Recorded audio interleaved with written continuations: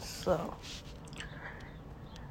yesterday it was reported that after the divorce of Tina Charles and the Phoenix Mercury, that she was going to sign with the Seattle Storm.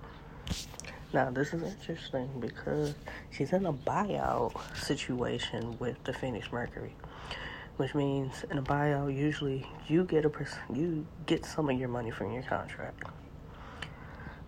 Now, also it came out from Phoenix Mercury head coach Vanessa Vanguard that there were some games during the season that Tina Charles elected not to play in, and they put it as she had a shoulder injury. Now, I'm not sure when those games were, but for me, I'm thinking that's when Tina Charles had enough and she decided she needed to get out of Phoenix. That was the beginning of it. So now that she's left Phoenix, it all kind of makes sense.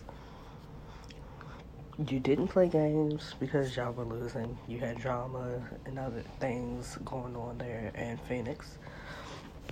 The team lied and said you injured your shoulder, even though they said you elected not to play these games, which means you had the choice, and you chose not to play them. And then you go from a losing team to a potential winner as far as getting a ring this year. So what it really comes down to is that Tina Charles is ranked hunting right now. She's ranked hunting. And that's cool and all, but you bailed on the Phoenix Mercury when things were going wrong. You bailed on them, you know. You made it more about you getting a ring than trying to figure out how you could have helped the Phoenix Mercury turn things around. So now you go to the Seattle Storm, where this is Sue Bird's last year. You go to play with Jewell Loyd and Breanna Stewart and A'ja McElroy. So this is interesting because when you play with Team USA, you play with Sue Bird, you play with Jewell Loyd, you play with Breanna Stewart. Now, with you going there, if they want to play a bigger lineup, Breanna Stewart would slide to the small forward. A'ja McElroy would play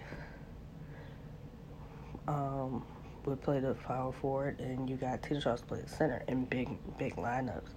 Now, A'ja McElroy has been doing her numbers starting, so I hope with Seattle getting Tina Charles that A'ja McElroy doesn't go to coming off the bench. It wouldn't be a fair situation with the numbers she's been putting up this season and how she's been playing.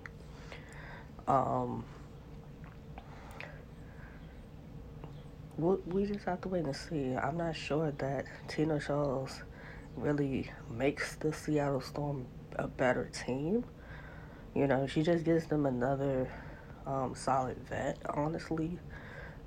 The Seattle Storm were already a pretty decent team before getting Tina Charles. I'll be watching to see what she does now that she is there.